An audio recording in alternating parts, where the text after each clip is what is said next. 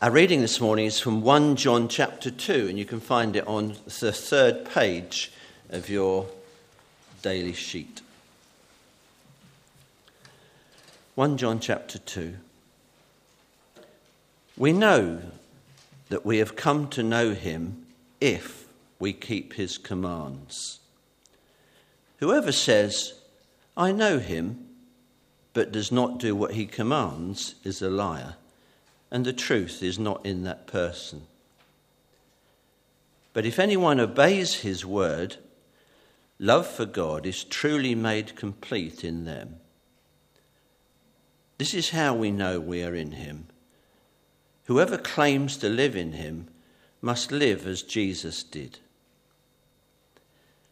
Dear friends, I'm not writing to you a new command, but an old one, which you have had since the beginning. This command is the message you have heard. Yet I am writing you a new command. Its truth is seen in him and in you, because the darkness is passing and the true light is already shining. Anyone who claims to be in the light but hates a brother or sister is still in the darkness. Anyone who loves their brother and sister lives in the light, and there is nothing in them to make them stumble. But anyone who hates a brother or sister is still in the darkness and walks around in the darkness. They do not know where they are going, because the darkness has blinded them.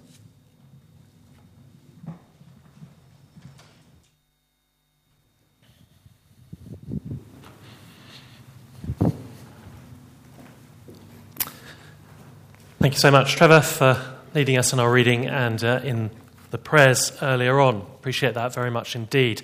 Do keep open that passage in front of you this morning, as we're going to be looking at it together right now. Let's pray, shall we, for the Lord's help. Lord of life and love, we pray that you would shine your light into our hearts now as we look at your word.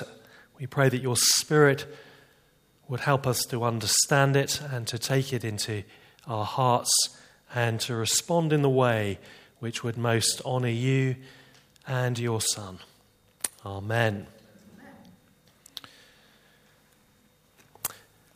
I was flicking through the channels the other day and came across a programme which interested me. It was called Fake, the Great Masterpiece Challenge on Sky Arts.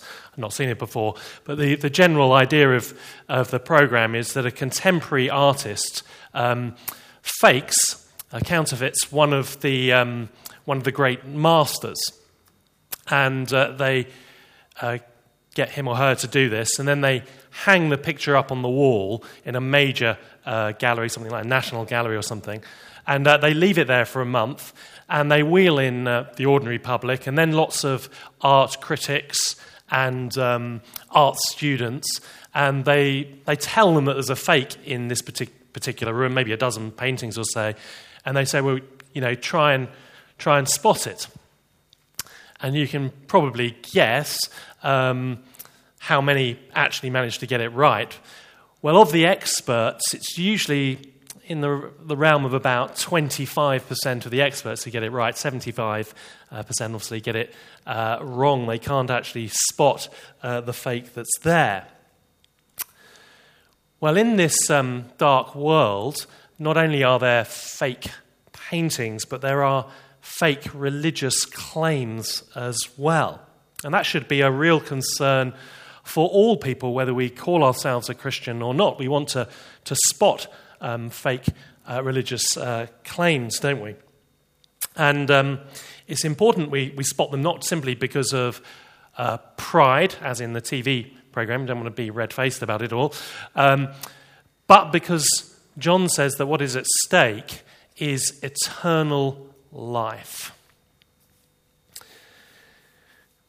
The Apostle John is, in this letter, writing to ordinary Christians, And he's writing them to help them spot the fake and to recognize the real.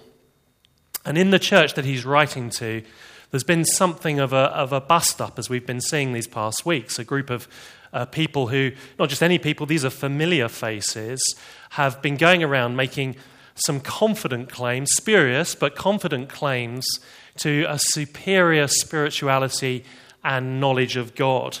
And John is writing into that context to say to those who have remained, don't believe the hype.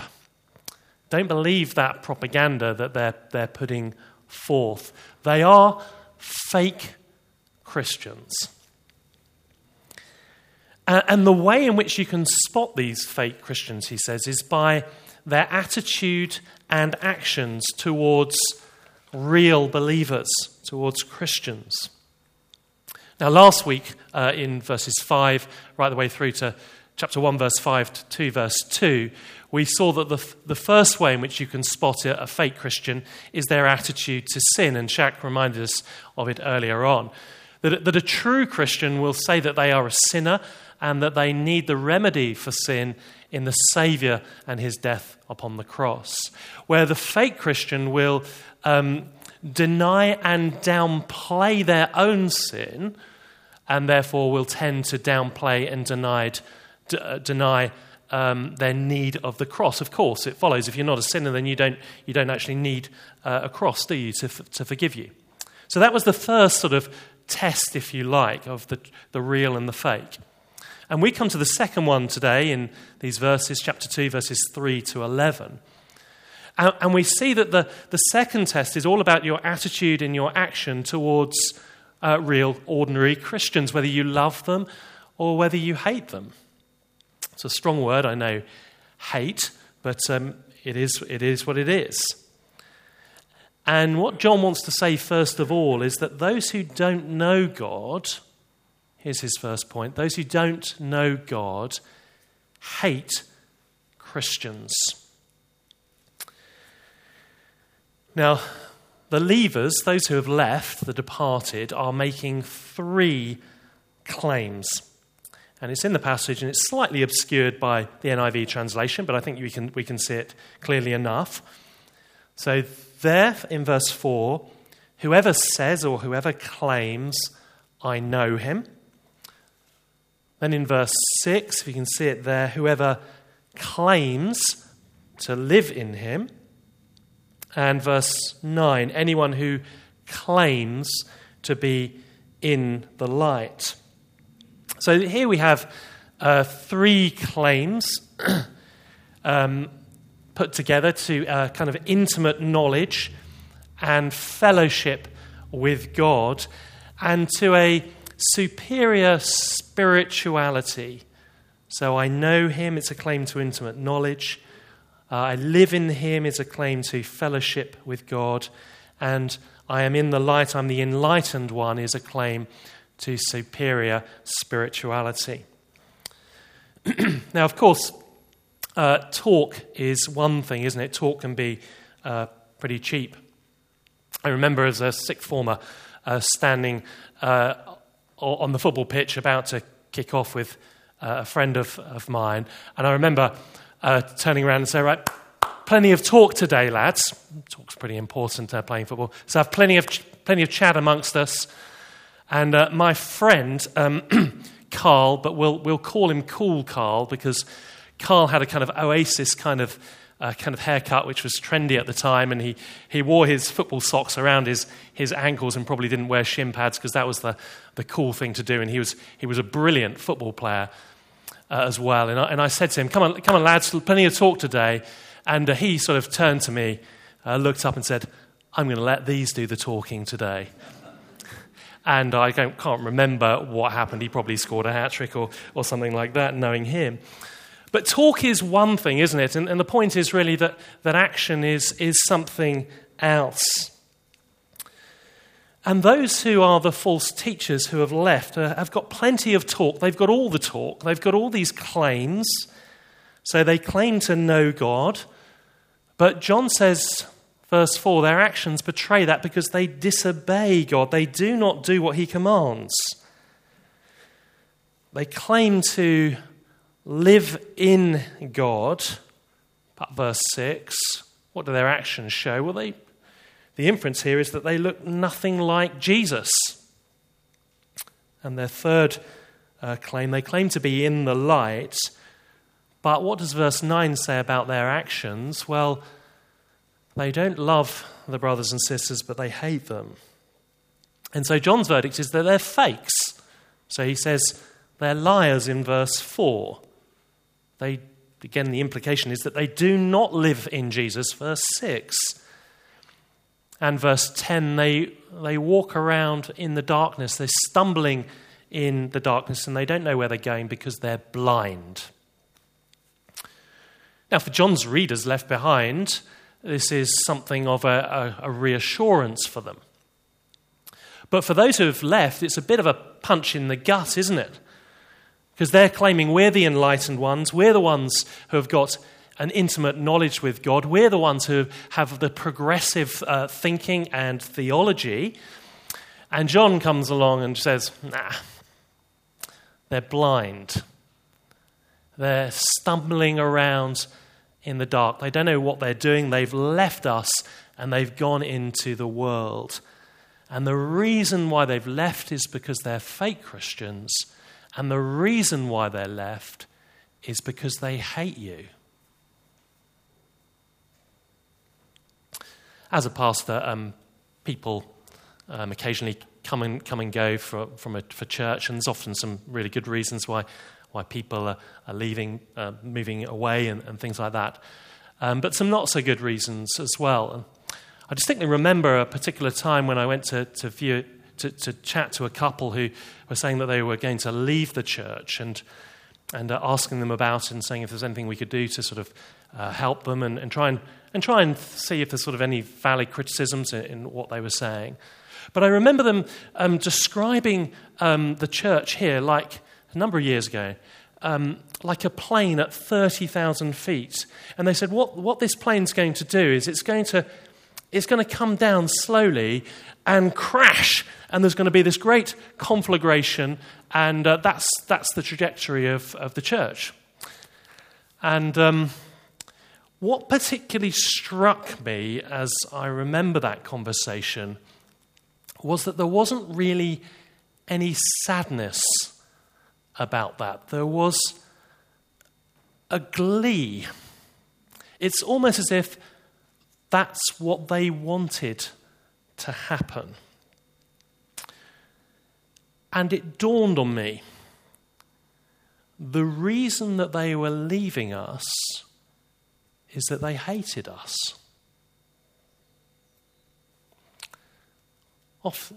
I do pray that was just an aberration and that attitude has changed now. But I think that was the truth of it at that time, at least. It's often actually much more subtle than that. Again, I remember as I was training for ordination within the Church of England a few years ago now, and you get packed off to send somebody called a DDO, a Diocesan Director of Ordinands, and they kind of interview you, and they probably think that you're theologically too narrow, and so what they do is they send you off for these chats with all of these people who try and sort of broaden you out a bit. And I remember these chats, and they kind of went along the same kind of format. They were very pleasant. They were all lovely people who I met. And at some point in the conversation, they would say something like, well, I used to be an evangelical. I used to be a Bible believer. Or, oh yeah, you go to that church. I've really learnt a lot from evangelicals over the years. And of course, the implication of what they were saying was, well, I used to be that, but I've now moved on. I've now grown up. And the truth is, says John, that kind of attitude betrays the fact that these people have run ahead and they've left Jesus behind, and they now disdain those who have those biblical convictions that John says marks out the real believer. And so as ordinary Christians, we don't need to be experts to spot the fakes, because although the claims to know God are invisible, we can't see the reality directly. Their actions and their attitudes make the invisible claims visible for us to see. The harshest criticism often comes actually from those who say that they used to be Bible-believing Christians.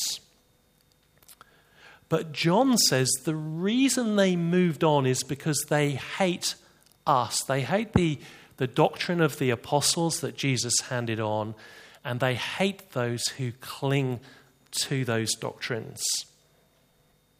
And so because they hate us, and because God is a God of love, we can see that those claims are fake. That's the negative polemical side of the passage. Let's turn now to think about the positive pastoral side that I think will encourage us this morning. And it's this, that those who do know God love other Christians. And this is John's claim about his readers, that they do know God. Verse 3, we know that we have come to know him if we keep his commands. And that word "if" there isn't supposed to make us sort of doubt, do I or don't I? You could equally translate it, we know that we've come to know him when we keep his commands. He's not trying to undermine those he's writing to and say to them, are you really a Christian? It's often preached that way, but he's not trying to do that. He's trying to reassure them. It's not a test for them so much as a certificate to show that they've passed. Some of us will have had this experience fairly recently. You've been in an exam, and just remember how you felt as you went into that exam, rather nervous, I suspect. And maybe you even left the exam rather nervous. And you think, well, I think I did okay, or maybe you even thought I did a complete disaster there. And your emotions were all of a jumble. And then the day came when you were probably emailed or a letter came through the door with your results. And hopefully you opened those results and you got what you wanted, and it was just a huge relief. I guess many of us can empathize with that kind of experience, that contrast of emotions. I think often we read 1 John as if it's the test we're about to do, rather than it being the certificate or the results that we've just received. And I think John is wanting to show us the second, that it's the results. And this should bring relief and reassurance for his readers and for ordinary Christians that we are the real thing. And it should show us that believers are fake. You see, it does both. Remember when I received my results at Warwick Uni? It seems a little bit cruel looking back on it now, but they used to take all of the results and they would publish them, and they put them outside the art centre, and you could go and see. So you could go and see whether you passed or failed, and you can see whether everybody else passed and failed as well. Rather concentrates the mind when you know that that's what's going to happen. Helps with the revision. But John has a twin purpose. He is wanting to expose the fake, put it up so that all can see, so that it's public, but at the same time to encourage the real Christian as well. Now, on what basis can he encourage? On what basis does he say that somebody is a real Christian, those he's writing to? Well, he says, verse 5, here's the evidence, that they obey God's commands. Now, this can't mean that they obey perfectly, because otherwise what he said back in chapter 2, verse 1 about sinning would be a contradiction. So he can't mean perfect obedience, but he says, yes, you do obey God's commands. Why? What does that look like?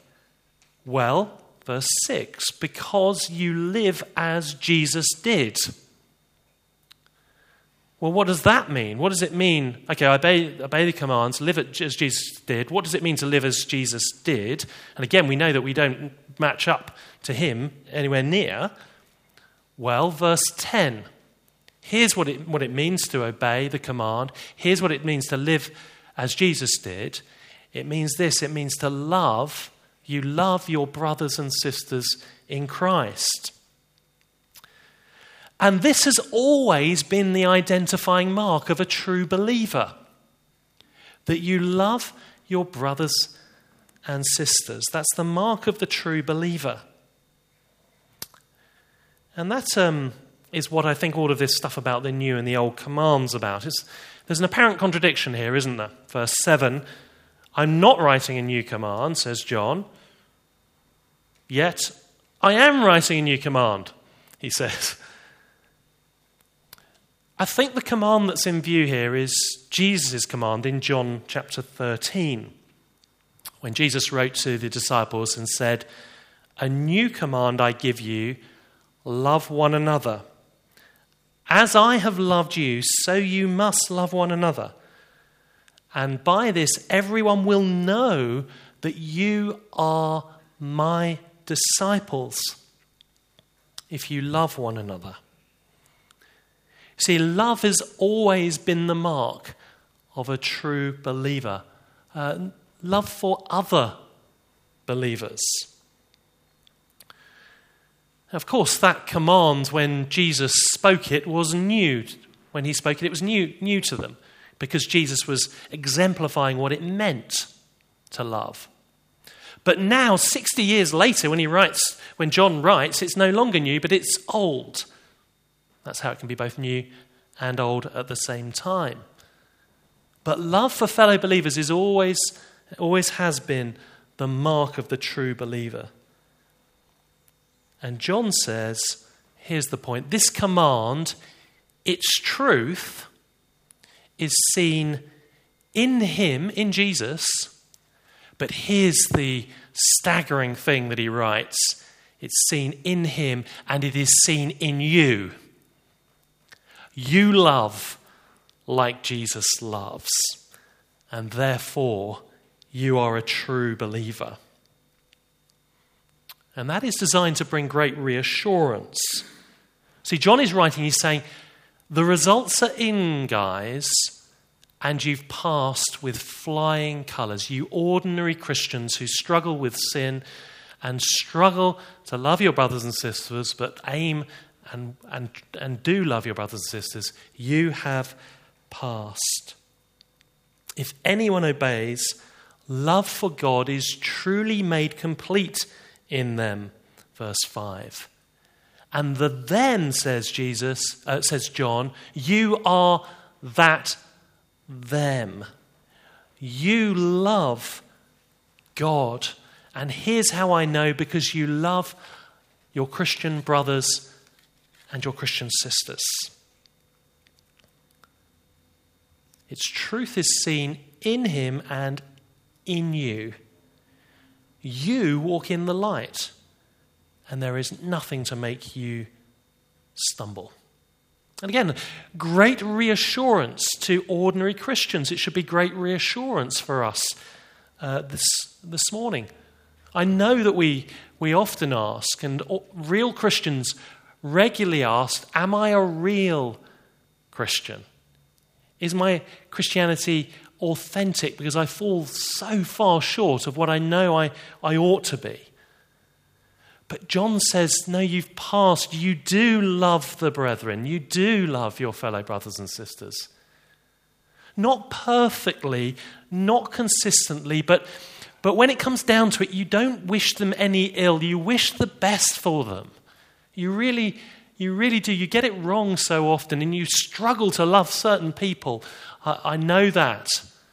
But the fact that you're struggling to love them shows that you want to love them. Your desire is to serve them. You know that you're going to be side by side in the presence of Jesus with them. And you serve them practically. I guess those of us who struggle with our assurance might well be thinking of that particular person whom we've had a falling out with. And we know that there's a relationship that needs to be fixed. And maybe we think, oh, goodness, does that mean I'm not a real Christian? No, the fact that you want to fix that relationship, even if perhaps you've already tried and it's just been so difficult to do, but you're still trying and you're still praying for it. The fact that you want to fix it, the fact that you might even go and do that this week or even today after the service, you'll try and fix that relationship. It is a sure sign that you are like and live like your Saviour, the Lord Jesus. Because you remember that he was hated by the world, but he went full stretch in his love for his brothers, hanging on that cross, making atonement for our sins, and not only for our sins, but for the sins of the whole world, for anybody, even this morning, who will come to him. He will forgive your sins, and you will have fellowship with him. And you can join a fellowship of his people, one like this, a fellowship of love. Certainly not perfect love, but nonetheless a fellowship of love.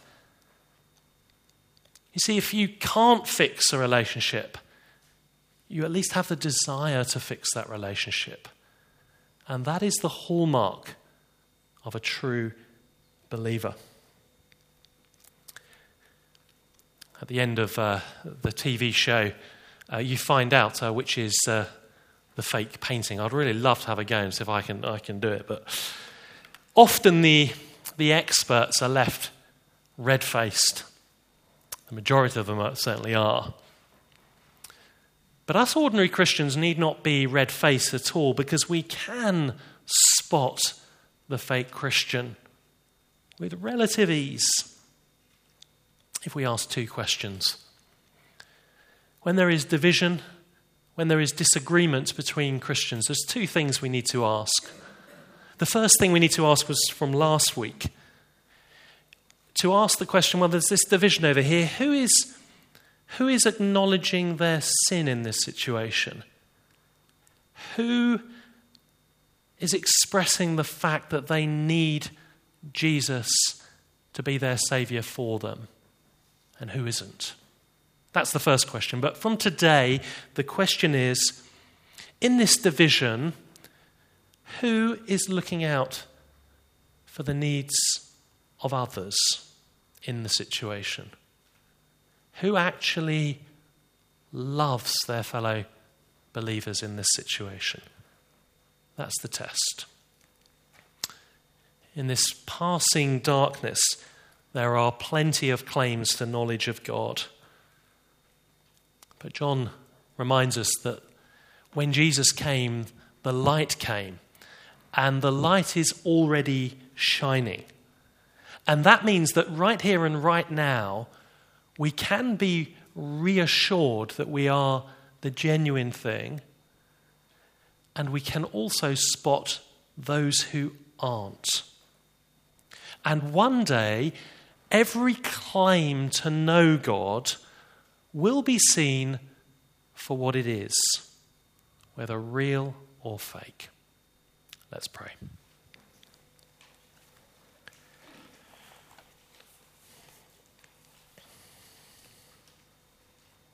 Our Father, we thank you for this enormously helpful and reassuring letter. Thank you for shining your light this morning as we've looked at it and trust understood it together. And we pray that you would help us to grow in our discernment so that when there is difference and division and disagreement, we would be asking the right questions. And we pray that we would grow also in our reassurance that we belong to you, and grow too in our love for one another, that we might live increasingly as Jesus lived. And we pray this in his name. Amen.